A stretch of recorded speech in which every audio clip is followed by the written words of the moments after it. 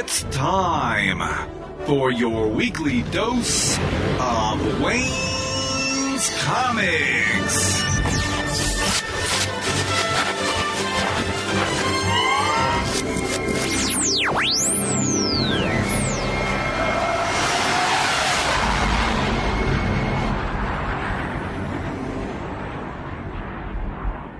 Welcome to episode 488 of the Wayne's Comics Podcast. Thanks so much for listening. This week I have a special guest, and that's Rich Douek, the creator of such wonderful things as Gutter Magic, Road of Bones, Sea of Sorrows, Wailing Blade, and even has a story coming in the upcoming issue of Superman Red and Blue. We talk about the various creations that he's done, both in the worlds he's made and playing in other people's sandboxes, including the Turtles, among other things. He's got a lot of interesting things to say, so I'm sure you're going to enjoy our conversation. There's a lot to get to in this episode, so let's get on with the show.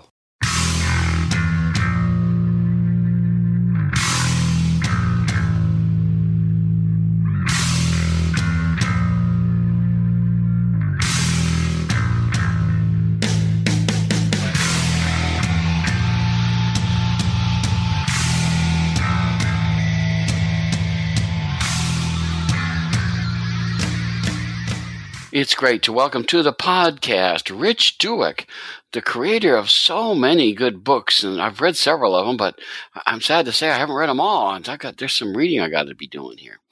And the first one I ever read of yours was Gutter Magic, which I really enjoyed. You've also got Wailing Blade, Sea of Sorrows, which I've read, Road of Bones, which I've read. You've also been contributing in some of these short story books like All We Ever Wanted and some other good stuff like that. So I didn't know you had done the Turtles. That was a surprise to me. Yeah, it's about a few years ago. Really? Wow. So Rich, all these kinds of good things have been going on. But, of course, I wrote a review of Gutter Magic way back when it first started out, and I loved the first issue. So I thought we'd start a little bit about there, and then we'll get to the latest one, which is a story in Superman Red and Blue, which is coming out in June. So, okay. Gutter Magic I really loved because a lot of magical stories just sort of appear out of nowhere. You know, they suddenly pull a rabbit out of their hat, is the way I like to describe it. And your book doesn't do that, thankfully. I really loved the fact that it was very, you didn't do anything that you didn't give us a forewarning about. And I struggled, honestly, to get the last two issues. And finally, the lady who runs the store where I buy mostly, she discovered a store that had those two and got them for me. And I got to read them. And I was so happy I got to read them. It's such an interesting book. Do you want to talk a little bit about that? Because was that your first book? Yeah, that was my first book. It was. It's not the first comic I ever wrote, but it was the first one that I kind of went from script into getting the art done and getting it published. I think. Let's see. So what happened was when I was getting into decided I wanted to start writing. I took a class at this place called Comics Experience, and the class project was a 5-page script. So I wrote a 5-page script. It was called Gutter Magic, short story. But I really liked it, and I decided I wanted to get it made. So I found an artist. I got that made, and I really liked kind of the universe. It was one that I had been kind of building for a while in my head and on paper. Not really sure what I wanted to do with it. So I did write a few more short stories and got those made, and then decided that I wanted to start developing it into a full-length series. So I started doing that. I got the first issue made, and then that was all I had for a couple of years, but I had been showing it to a lot of people that I was meeting, both online and at conventions and things like that, and getting good responses. So eventually we were able to secure a publishing deal with IDW, and then that enabled us to do the last 3 issues of the series, and from there it was off to the races. Yeah, but I think one of the things with Gutter Magic, like you said, that things didn't come out of nowhere. It's because I did spend a lot of time kind of developing the world and thinking a lot about how magic would work there, and sort of building all these internal rules that maybe even if I don't address every single one of them in the story, it's like I had them in my head and knew what was going on. So I think that kind of really helped it all hang together. It was great. Let me read the description as I see it on Comixology. Now, I think it's under Source Point Press. Yeah. That's the way it looks. Yeah. Let me read it. It's a paragraph here. Let me get to it. It says, in a world where the power of magic, not the atom bomb, finally settled World War II, Manhattan and the entire world as we know it is a very different place indeed. Dragons and nimble airships flit between towering skyscrapers that have become wizards' towers. Cinder Burns has been trying to lie, cheat, and steal his way into the world of wizardry his entire life, and he's finally got the key to unlocking the magical power denied to him for so long.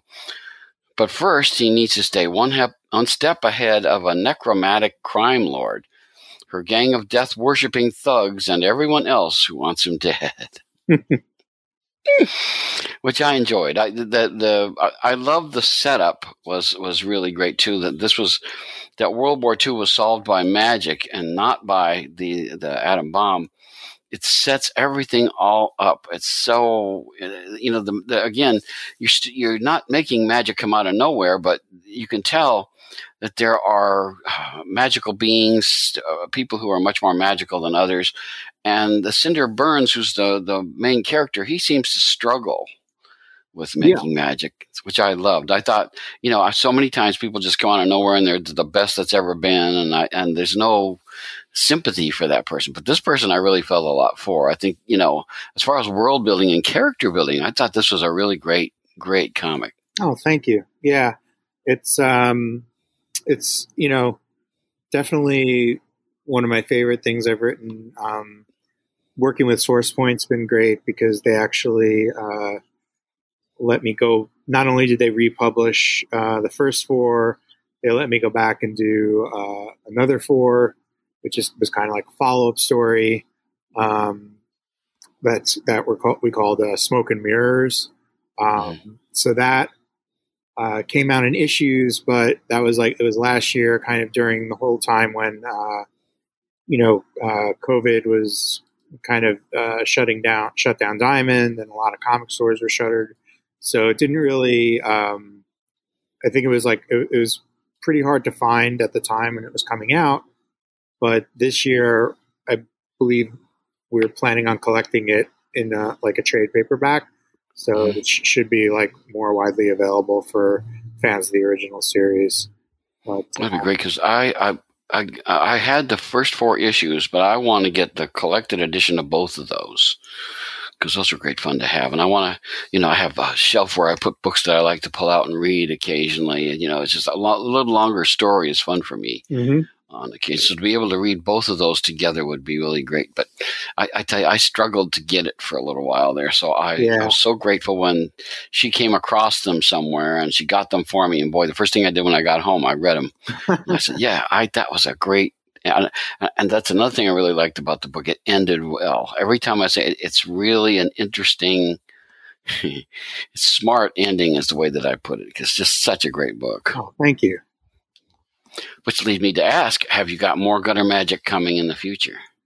Well, I think that's a little bit up in the air now. We kind of have to see where how the new trade does and things like that. I mean, I would happily do it. I have a lot of stories, and like I said, I did spend a lot of time developing the setting. So I think it's the kind of thing where if someone was like, "Hey, we want more Gutter Magic stories," I could just keep writing them. But the reality of the industry is that I'm going to need a publishing partner in that, or maybe at some future point go to Kickstarter and do it that way. But I would say the desire is there. I have stories planned. It's more just sort of question of the logistics of it and how we're gonna how we could get it done. So, have you used Kickstarter before? Yeah, a couple of times. Once with Gutter Magic, actually. I had a few short stories I wanted to write, so after the main series was out, I did like a digital Kickstarter for what I was calling Tales from the Gutter. That went really well. It was successful. And then the other book that I've done through Kickstarter is Wailing Blade, and I did that through Comics Tribe, which is they're like a smaller publisher, but then they do a lot of I think almost all their books now through Kickstarter because they've grown a fan base there over the years. But we did a Kickstarter for issue 1 of Wailing Blade, and then we came back and just did late last year a Kickstarter for a hardcover edition, and both of them were really successful. I actually just got the hardcover for Wailing Blade in the mail, and it's a beautiful book, so super happy with how it turned out. Now, Wailing Blade is like 180 degrees away from Gutter Magic. I'm going to use Comixology as a reference to describe things because I think it kind of helps us understand the book. It says, Wailing Blade is a high adrenaline fantasy adventure set in the dark future of mankind. When his father is sentenced to death at the hands of the legendary head taker, bandit prince Tychon, am I pronouncing that right? Tychon? Yeah, that's how I pronounce it, yeah. Okay, must find a way to save him or fall to the Wailing Blade himself. And you had 4 issues of it, and it's great fun. I have to say that the action and adventure and stuff, because Gutter Magic isn't so much an adventure story as it is a dramatic story. Mm-hmm. There are things that happen in it, but it's not like Wailing Blade. Wailing Blade is punching and kicking and running and jumping. Oh yeah, a lot of like fighting, and like Gutter Magic, there's a lot more kind of like subterfuge, investigation, like kind of running around a city. Like Wailing Blade is very much like almost like a love letter to like Conan or He-Man or something like that. There's a lot of like roots in like sword and sorcery and weird science fiction that I enjoyed. A lot of stuff from like the 60s and 70s, like pulp era of like sword and sorcery and sci-fi.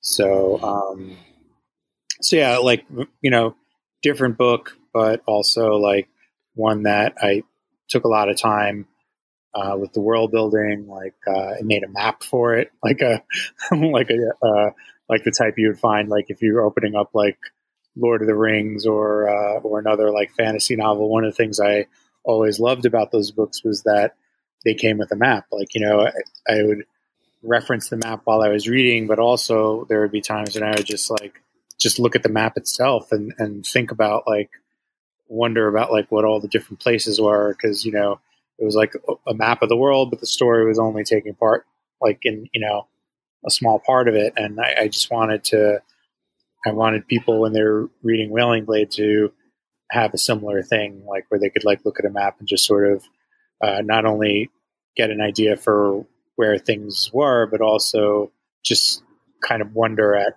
that wide world and what was going on in it. Gosh, the blade is huge. Yeah. It's very much like inspired by kind of like weapons you'd see in like anime or manga or stuff like that. Like the funny thing is we actually had a prop made to take around to conventions and comic store signings. Mm-hmm. And the prop guy, I commissioned it, and I thought he was going to be making it out of foam. But he's like, yeah, I think we're going to use like wood. Is that cool? And in my head, I'm thinking, oh, he must mean since it's so big, he wants to reinforce the foam with wood. So I was like, yeah, no problem. This thing comes in the mail, and it's solid wood. Oh, and it was so heavy that like Joe, the artist, we were just like sick of like lugging it around. But the funny thing is that it just sort of confirmed to us that like this would never like really work in real life. Like we're just thinking like you would have to be superhuman to be able to fight with this thing. But I just think it just makes it that much cooler. Just yeah, it's definitely huge. It lets out this big wailing sound when it's being used in a fight. It's just that book I had a lot of fun doing, and hopefully another one will come back to in the future. Because I way back when I first started going to conventions, there was a guy that made Thor's hammer. And he made it completely out of metal. Mm-hmm. And he'd walk around and carry it around the convention. He'd say, "Do you want to try to hold it?" And when he came, I said to him, "Well, I'll try." And luckily, he did not completely let go, because I started to crumble underneath it. And then he picked it back up, and I was like, "Okay." I said, I guess I wasn't worthy, kind of stuff. But it's just wild how those things go. It's just such a fun. Yeah, it's amazing to see something in real life, and then you really appreciate how this works in the comics. Yeah, it's great stuff. So you did say you're thinking about some more. Yeah, because that's another like story. I think that it's got a lot of great characters and a lot of great ones that we have in mind that we haven't even really. A couple we've like introduced or only touched on, and then there's others that Joe and I were talking about that we haven't even introduced yet. So I think we've got plenty more stories to tell in that universe. Again, it's just going to be a little time before we're able to get back there, but we definitely plan to. Now, one of the reasons I'm spending some time on your previous stuff is because I don't think we want to spoil the Superman Red and Blue. We'll talk a little bit about that, but I think it'd be good to spend some time talking about the stuff that leads up to that. Sure, yeah. It's good stuff. It's been a journey. Now, you did 2 horror books, 2 horror stories that got me. One I have finished and the other I have not. The Road of Bones I read. Sea of Sorrows I started, but I haven't quite finished it yet. Unfortunately, my stack of reading materials is as tall as I am, and unfortunately I haven't gotten to everything yet. But I did read Road of Bones, which, gosh, it's got a long paragraph. I probably shouldn't read the whole thing, but I'll read a little bit of it. It says, horror, history, and Russian folklore collide in this brutal survival tale where the worst prison in the world is merely the gateway to even darker terrors. Mm-hmm. And we see one of the guys. I think the Roman Morozov is the name of the guy. Yeah. And they several of them escape, and then things don't go all that well. Yeah, I mean, it's basically it's 3 guys who escape the Russian Gulag into the middle of Siberia, which is one of the most deadly and coldest climates on Earth. And they, it's a rushed escape, so they don't have enough food. And it's these 3 guys, and they're out there, and the food is dwindling and dwindling and dwindling. And one guy is Roman, keeps having these hallucinations or visitations. Like, we're not really clear whether it's an actual supernatural creature visiting him or if it's just sort of like a manifestation of his, is he going insane? We don't know. But yeah, it basically just comes down to what these guys are going to do to survive, and are all of them going to walk out of Siberia or not? Mm-hmm. And we won't spoil that. Yeah. It's the one thing that book did to me was it made me put a sweater on. Yeah. It's definitely a book where like you're looking at these snowy landscapes, and there's a lot of them because I mean Siberia is huge, so we really wanted to give the sense of like, you spend like hours or days climbing a snowy mountain, and your only reward is to see the next 5 mountains in front of you that you're going to have to make it over. So, but yeah, Alex did an amazing job. I think Alex Cormack, the artist, with just getting across that feeling of like cold and like you can almost feel it, like the chill in your bones on some of those pages. Oh, but on the other hand, I could not put it down. Even though I was cold as could be, I had to keep reading to find out what was going to happen next. And it ends interestingly. I do have to say that's got a really interesting ending. Yeah, and the ending is, I think we really like the ending too, and that's why when we were thinking of Sea of Sorrows, like we knew we wanted to do another horror series together, but we didn't really want to do like Road of Bones 2, like, the next day, or pick up with these characters like 10 years down the road or something like that. Because we really liked the way it ended. So we kind of just went back and we were like, well, what did we love about making this? What were people telling us they liked about it? And I think like one of the things that, one of the threads that we were hearing and also thinking was that, there's this really interesting interplay between like a real historical event that was horrific, a supernatural element, and also just exploring something horrific about the human psyche when it's pushed to certain extremes. Mm-hmm. So we love the way those different elements of horror played together, and we approached Sea of Sorrows as finding another kind of point in history where we could explore similar themes, mm-hmm. and while still doing something new. So it didn't feel like we were just kind of going over the same ground over and over again. So, mm-hmm. So for Sea of Sorrows, we settled on the post World War I era, like in between the two world wars, and we had the salvage crew going out into the North Atlantic in search of a sunken U-boat full of gold, and they encounter a supernatural sea siren that mm-hmm. complicates things. But it's like, mm-hmm. What's more dangerous? Is it this siren trying to lure them to their deaths, or is it their greed over the gold and the infighting over that? So that was just that's what we were trying to do, was sort of find another, I guess you could call it like point in time where we could explore another like gripping psychological supernatural horror story with a historical element to it. Yeah, this one, I like I said, I haven't finished this one yet. I read the first 2 issues, but I haven't read the last 3.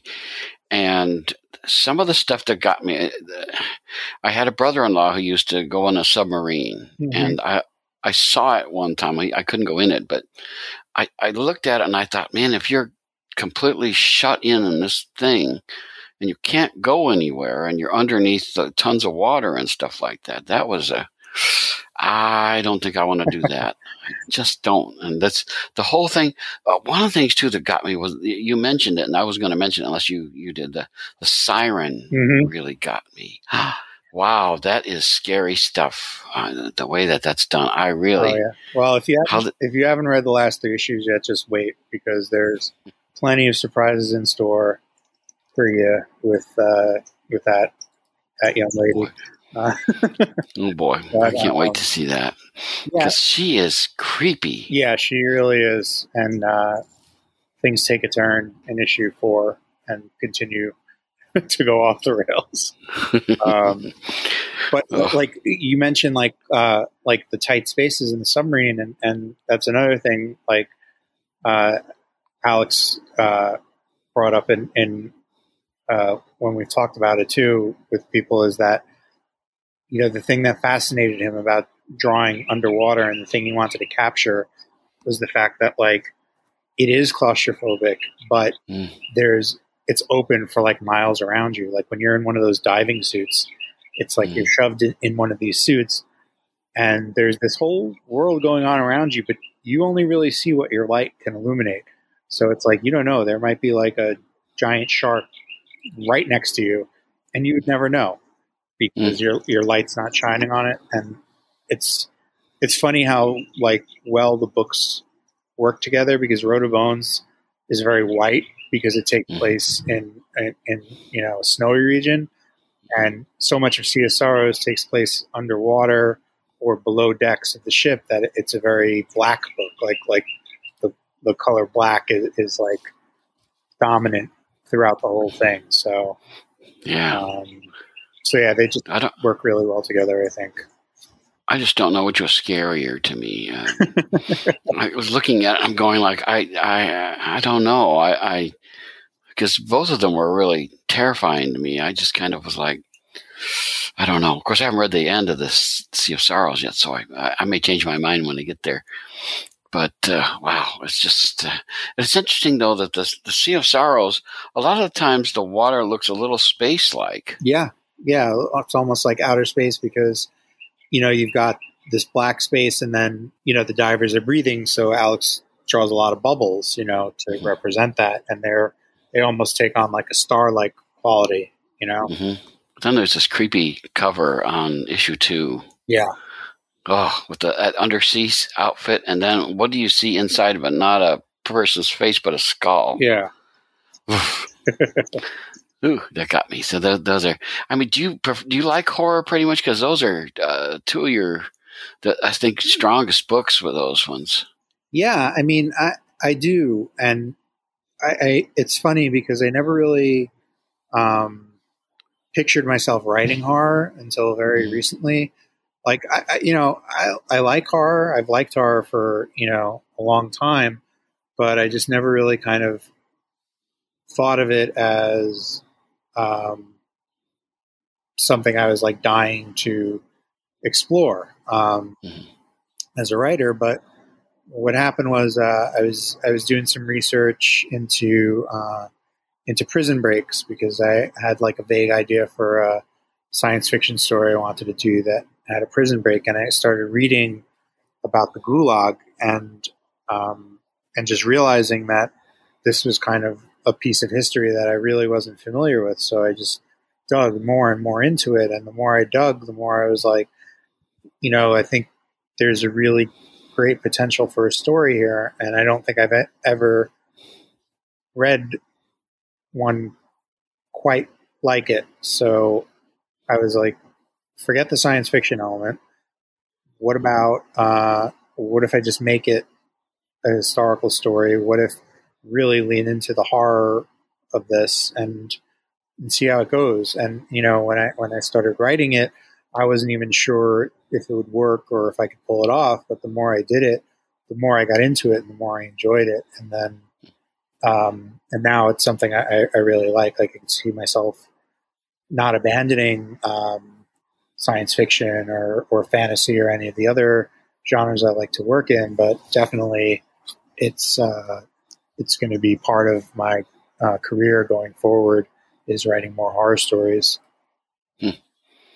Well, you certainly do it well. Thank you. Yikes! Because oh gosh, some of your books I think are perfect reading for like Halloween. Yeah. Oh, because that's when I read Road of Bones. Actually, was right around Halloween. Oh, perfect. And I just was like, and of course I live in Florida, but here I was with a sweater on, like I said, and everybody was going, "Why are you wearing a sweater? It's 80 degrees outside." Because it's cold in here. That's why. Because this with the Sea of Sorrows, I got to get to that. That's something I got to pull that aside and finish those up, because boy, those are really going to be good. Now, one of the things that you've also done, because this is the Superman Red and Blue, we're going to get to, is that you tend to write stories that are part of collections. Yeah. Stuff. Is that why? Because not everybody likes to do that. Is that something? Do you like writing shorter stories? Because, like, for example, Sea of Sorrows is like, what, 5 issues? Mm-hmm. So is it a good change of pace for you to write shorter stories? Yeah, I do like writing shorter stories. Not, obviously not like to the exclusion of longer ones, but I think it's a good way to, both try new things and also explore some stories that I might not have gotten to write in another way, and And the other thing is not every story idea that I have like is complex enough or deep enough to, you know, support like a 5-issue or 4-issue series. You know, some of them have like kind of like a simpler premise, and you know, or just like get it done in 4 pages, 8 pages, however many it is. And like I said, it's a nice change. It's a nice change of pace or change of genre. Like All We Ever Wanted, which I did a story for. I think it was 2019. You know, the theme of that was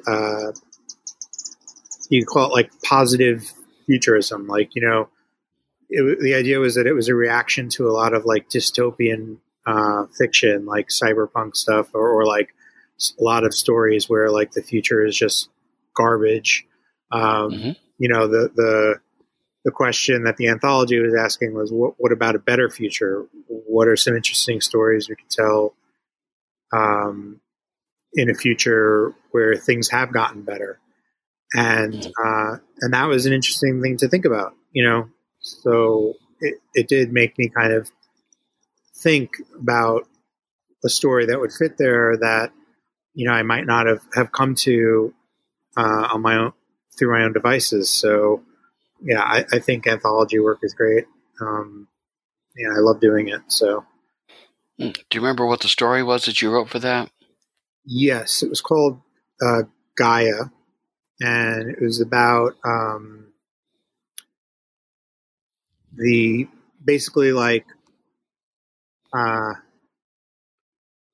in the future we are on kind of like a post apocalyptic type of Earth. So like basically like at a certain point in the past, things got so bad on Earth that basically everyone who was able to leave did, and Earth was just very in a bad place environmentally, and you know, but some people stayed behind and managed to bring the planet back to a place of beauty and a place where nature thrived.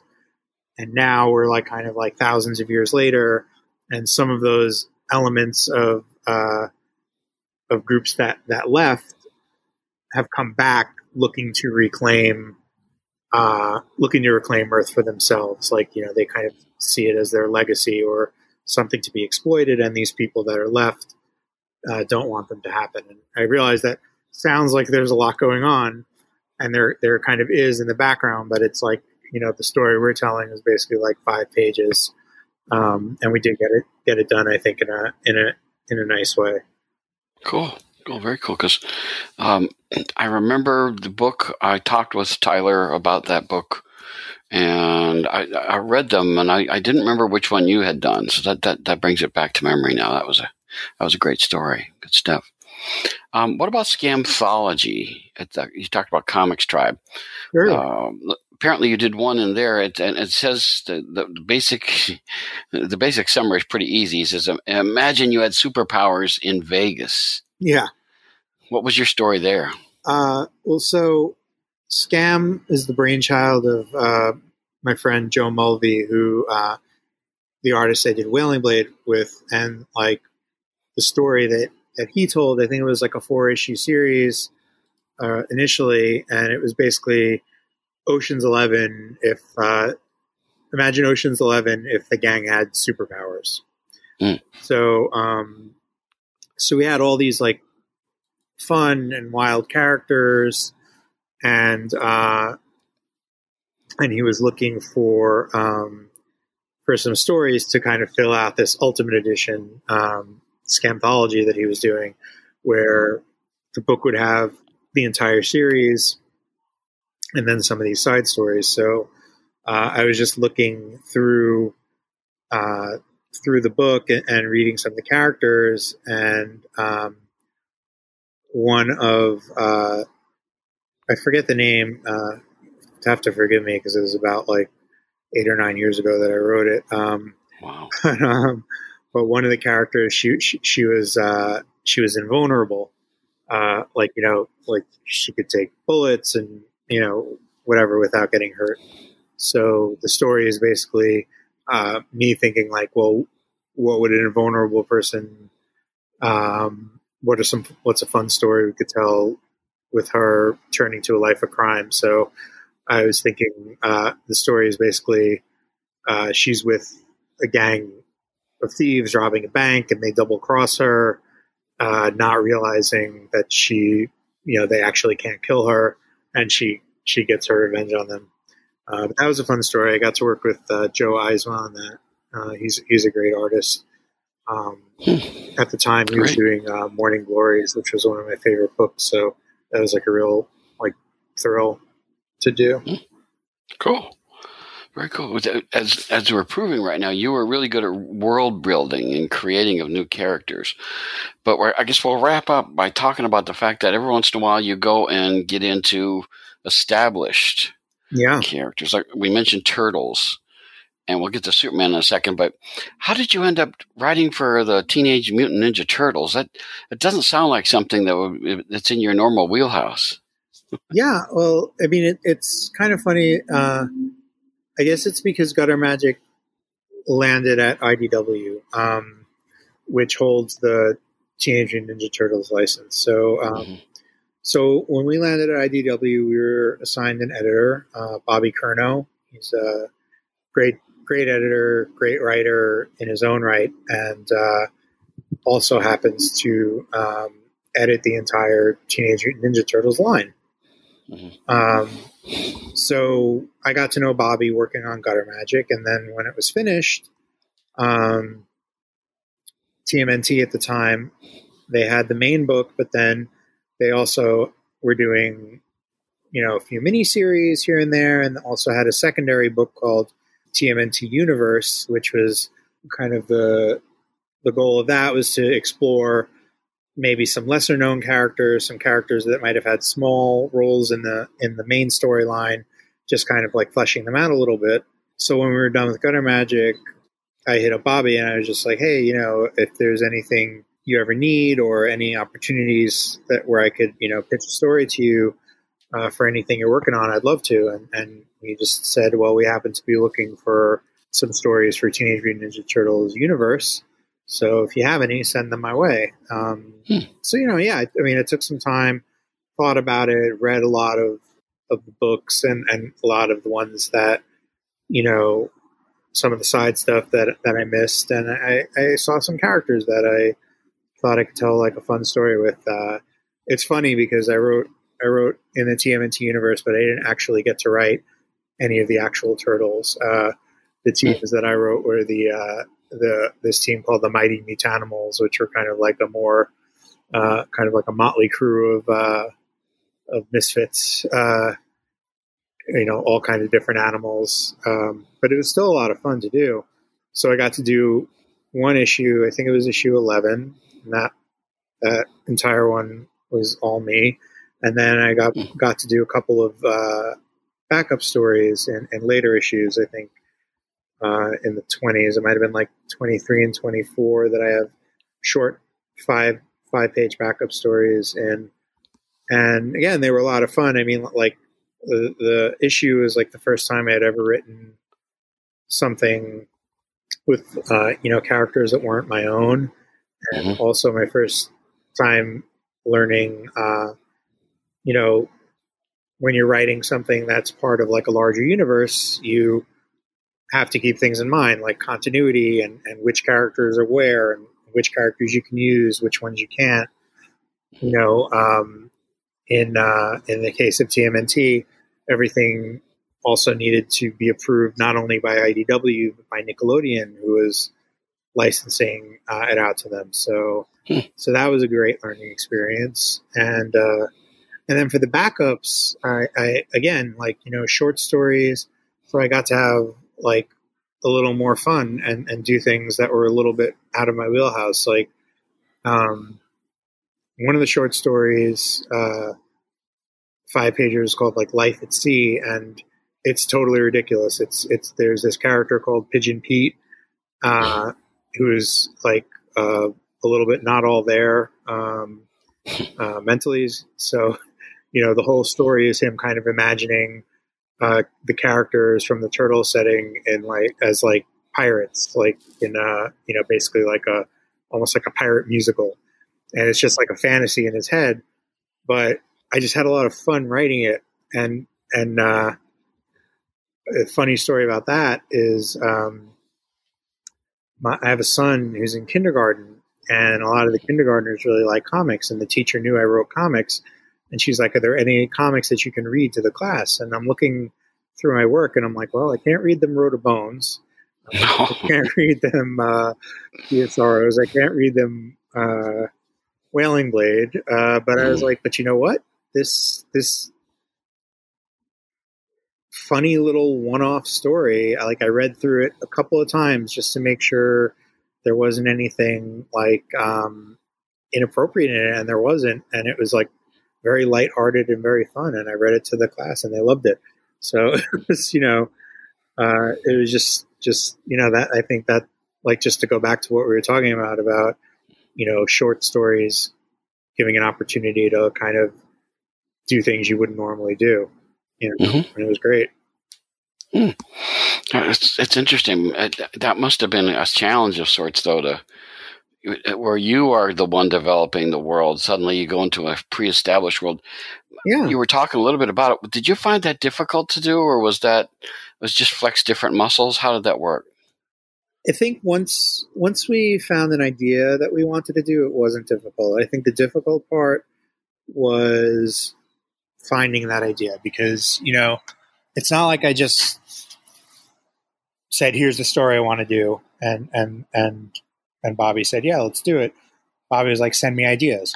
So I sent him like maybe 4 or 5 ideas, not like fully fleshed out, but like just like a paragraph, just summing up what it was. And he might be like, there were some he just didn't like, but then there were ones where he was like, "I like this, but we can't do it because this character is in Japan right now, and we're not planning to bring them back for another 20 issues. This one, these guys we have a mini series coming out with them, and we don't want to overexpose them, so they're off the table too." So there was a little bit of that back and forth, like trying to find something that would fit in the continuity, and that was also interesting to both of us. And then also just getting a feel for like kind of what they were looking for. So yeah, it was a process, but I wouldn't call it like difficult necessarily. Well, the reason I asked that is because now you're getting in. You've got a story coming out from a character that is extremely well established, and doing Superman Red and Blue, which is coming out June 15th, according to Comixology. Yep. And you got a story in there. So why don't you talk a little bit about what the story's about? Sure. So the story is, I don't want to spoil too much, but basically it's about a Superman winds up saving a kind of like a social media star, like a YouTuber, and it winds up the act of saving him winds up making his life a lot more difficult over the next few days. So you're just like, yeah, that's a good like place to leave it. But I had a great time writing it. It was an 8-page story, so it's not like I was going to write some galaxy spanning saga or something like that. But what it was a great opportunity, not only because it was a short, but also because the stories in Superman Red and Blue are not like in continuity stories, so I didn't have to really worry about where things currently stand in the DC universe. So I was really able to just give my take on Superman. Like what do I love about him? What draws me to him as a character? Why he's one of my favorite superheroes? And really just do that without anybody sort of saying, no, you can't do that, or that's not what Superman's like anymore, or things like that. And I feel super lucky to be paired with Joe Quinones, who's an amazing artist. He's done so much great work, and he also really was able to capture kind of the essence of the Superman that I had in my head. I think we both kind of have a similar approach to the character, similar things we love. Like just to be perfectly transparent about the influences, like a lot of it is inspired by like Christopher Reeve's performance in Superman 78 and Superman 2, like those movies. It's not like he didn't draw Christopher Reeve, but I think like the Superman he drew and the Superman I was writing, it's like it's not the same character, but there's certain things that are kind of cut from that cloth. And I think he was just like a perfect fit for it, because like he's doing a follow-up comic to Tim Burton's Batman, so he really kind of can take a lot of those, I guess you could call them like retro elements, and kind of like update them and bring them into a great looking like book that doesn't, and not have it feel like old fashioned or stale. And I think it was just a great pairing, and I'm super, super happy with how it came out. Cool. Because, I often ask people, and I had a chance to talk to Philip Kennedy Johnson before he started doing it for DC this year. And he talked about how heroic he wanted Superman to be, larger than life kind of stuff. But I think sometimes writing Superman is a challenge because he's so moral. I mean, we have a fair idea what he's going to do every time. Batman, on the other hand, is not nearly as moral, shall we say. Yeah. And you're not sure exactly what he's going to do. But with Superman, you pretty much have a fair idea what he's going to do as far as that goes. Did you find that a challenge when you were writing this story? Was it, how did that influence you?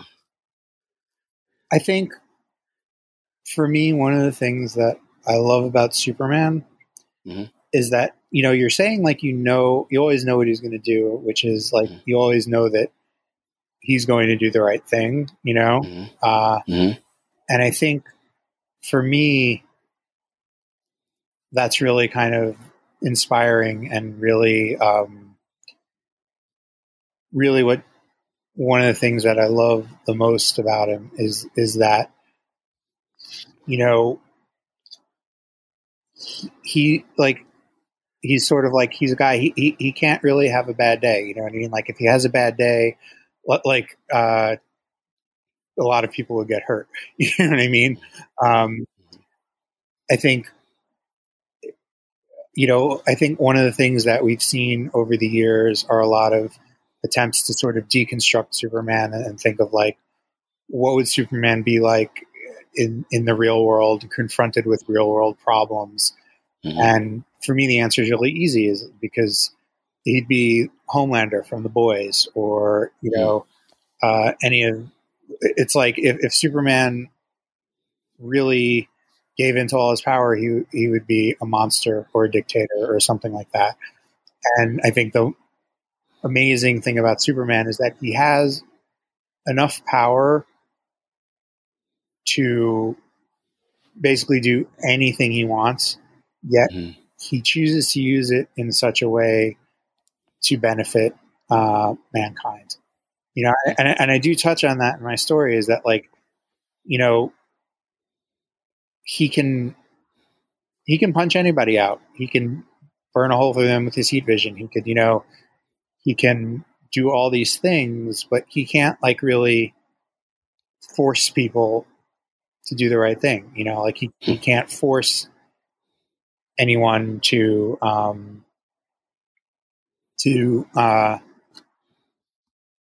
to be better, all he can really do is try to lead by example. And I think that's a powerful thing. And I think it's the sort of thing that a lot of people think of as kind of like corny about Superman sometimes. Like, oh, it's the Boy Scout. Blah, blah, blah. But I mean, I think that's kind of what I love about him is that, he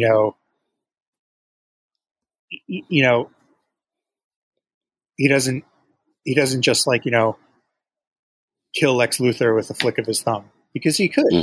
He could. You know what I mean? That's all he would really need to do is just flick, and Lex would be done, and there would be an end to all the world dominating, universe destroying plots that Lex has come up with. But he's not going to do that, because he knows that if he does that, he starts down the path of like, he basically has to become like he's going to have to do that to everyone. You know what I mean? And where do you draw the line? That's number one. And but then also there's a part of him that really believes that if he could just get through to Lex in some way, Lex might be able to turn his genius for good. So I think just those things are what really inspire me about Superman as a character. And I think the great thing about having this be the Superman story I got to work on was that I was really able to like kind of explore that in a very free way without, saying, all right, well, this is what I want to do. But, there wasn't an issue 20 years ago where Jimmy Olsen said this, and it was pre-crisis, but still might be like, it's complicated. And I don't envy the editors of Superman books or the writers that kind of have to go through all these things. I mean, I would love to do it myself, and I'll happily like do all the research I need to do if that ever happens. But I think the freeing part of this was just being able to tell a pure story, just like this is how I see the guy. This is what I love about him. And I hope you do too. So it sounds like you'd like to write more Superman. Oh yeah. In a heartbeat. There's a lot of characters like at Marvel and DC, both that I would love to work on, but like Superman has always had a kind of special place in my heart. So it's really amazing that I got to write him. Like there's a lot of superheroes I like. There's only one superhero shirt that I own, and it's like a blue one with an S on it.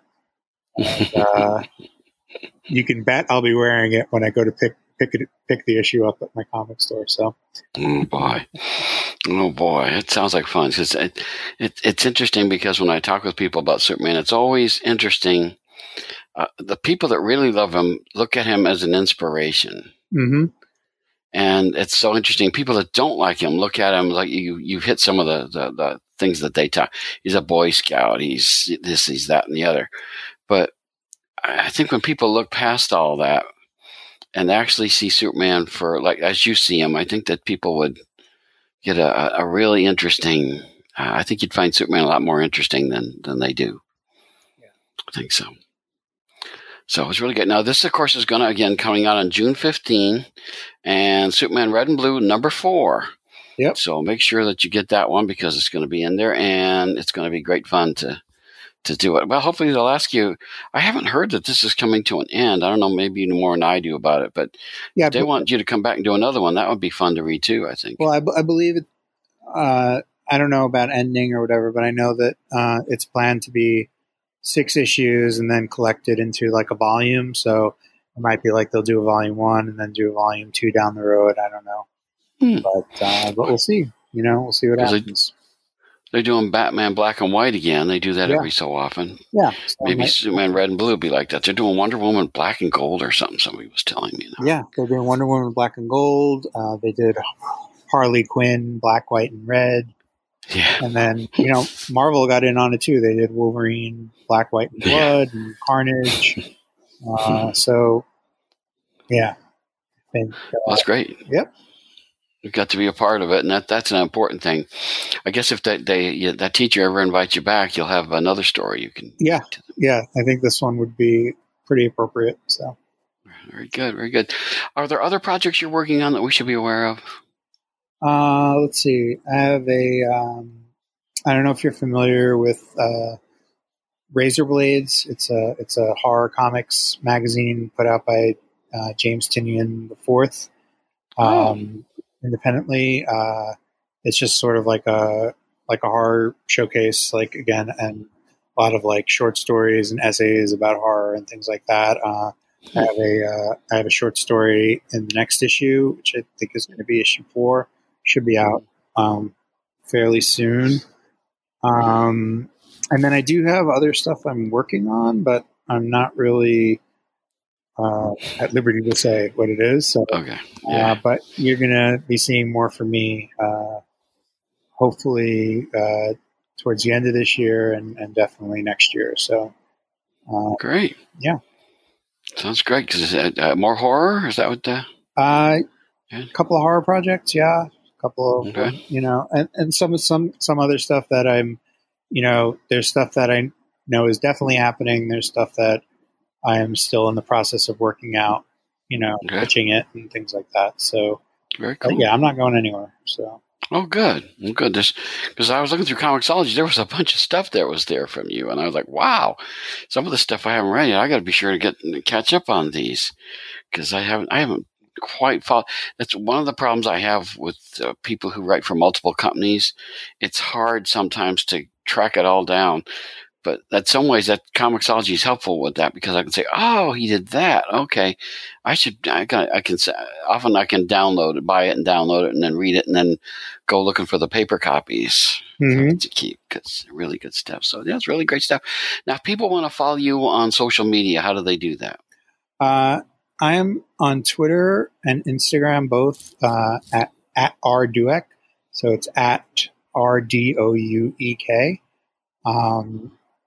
And those are the places where I'm most active. I'm a little more active on Twitter than I am on Instagram. That's because I'm a writer and I'm more apt to type something out than have images to post. But I am on both. And I also have a website, rdouek.com, that I have a newsletter on that you could sign up for if you want to get semi-regular updates about what I'm working on, and also just some insights into maybe how I work or thoughts about the comics industry and writing and stuff like that. Cool. Yeah, and that's probably the best places to do. I have a page on Facebook called, I think it's Rich Douek Author, but I don't really use it all that much. I'm much more on Twitter. Okay, well, if I see your name on a book, and sometimes I don't see them all, that's why I don't have them all, but I buy it because I know I'm going to get a good story. And I love your world building, and I love your ability to, build characters to ones that I haven't seen many times. I love that because I've been reading comics for a long time, and when somebody can surprise me and intrigue me like you do, I think that's a wonderful thing. So all I can say is, Rich, I hope you keep it up and keep making comics for a long time to come. Thanks, man. Really appreciate it. Thank you for having me on. People need dramatic examples to shake them out of apathy, and I can't do that as Bruce Wayne. As a man, I'm flesh and blood. I can be ignored. I can be destroyed, but as a symbol. Get the latest from the comics universe. News, interviews, previews, and reviews. Listen to the weekly Wayne's Comics podcast, so you can keep reading your comics.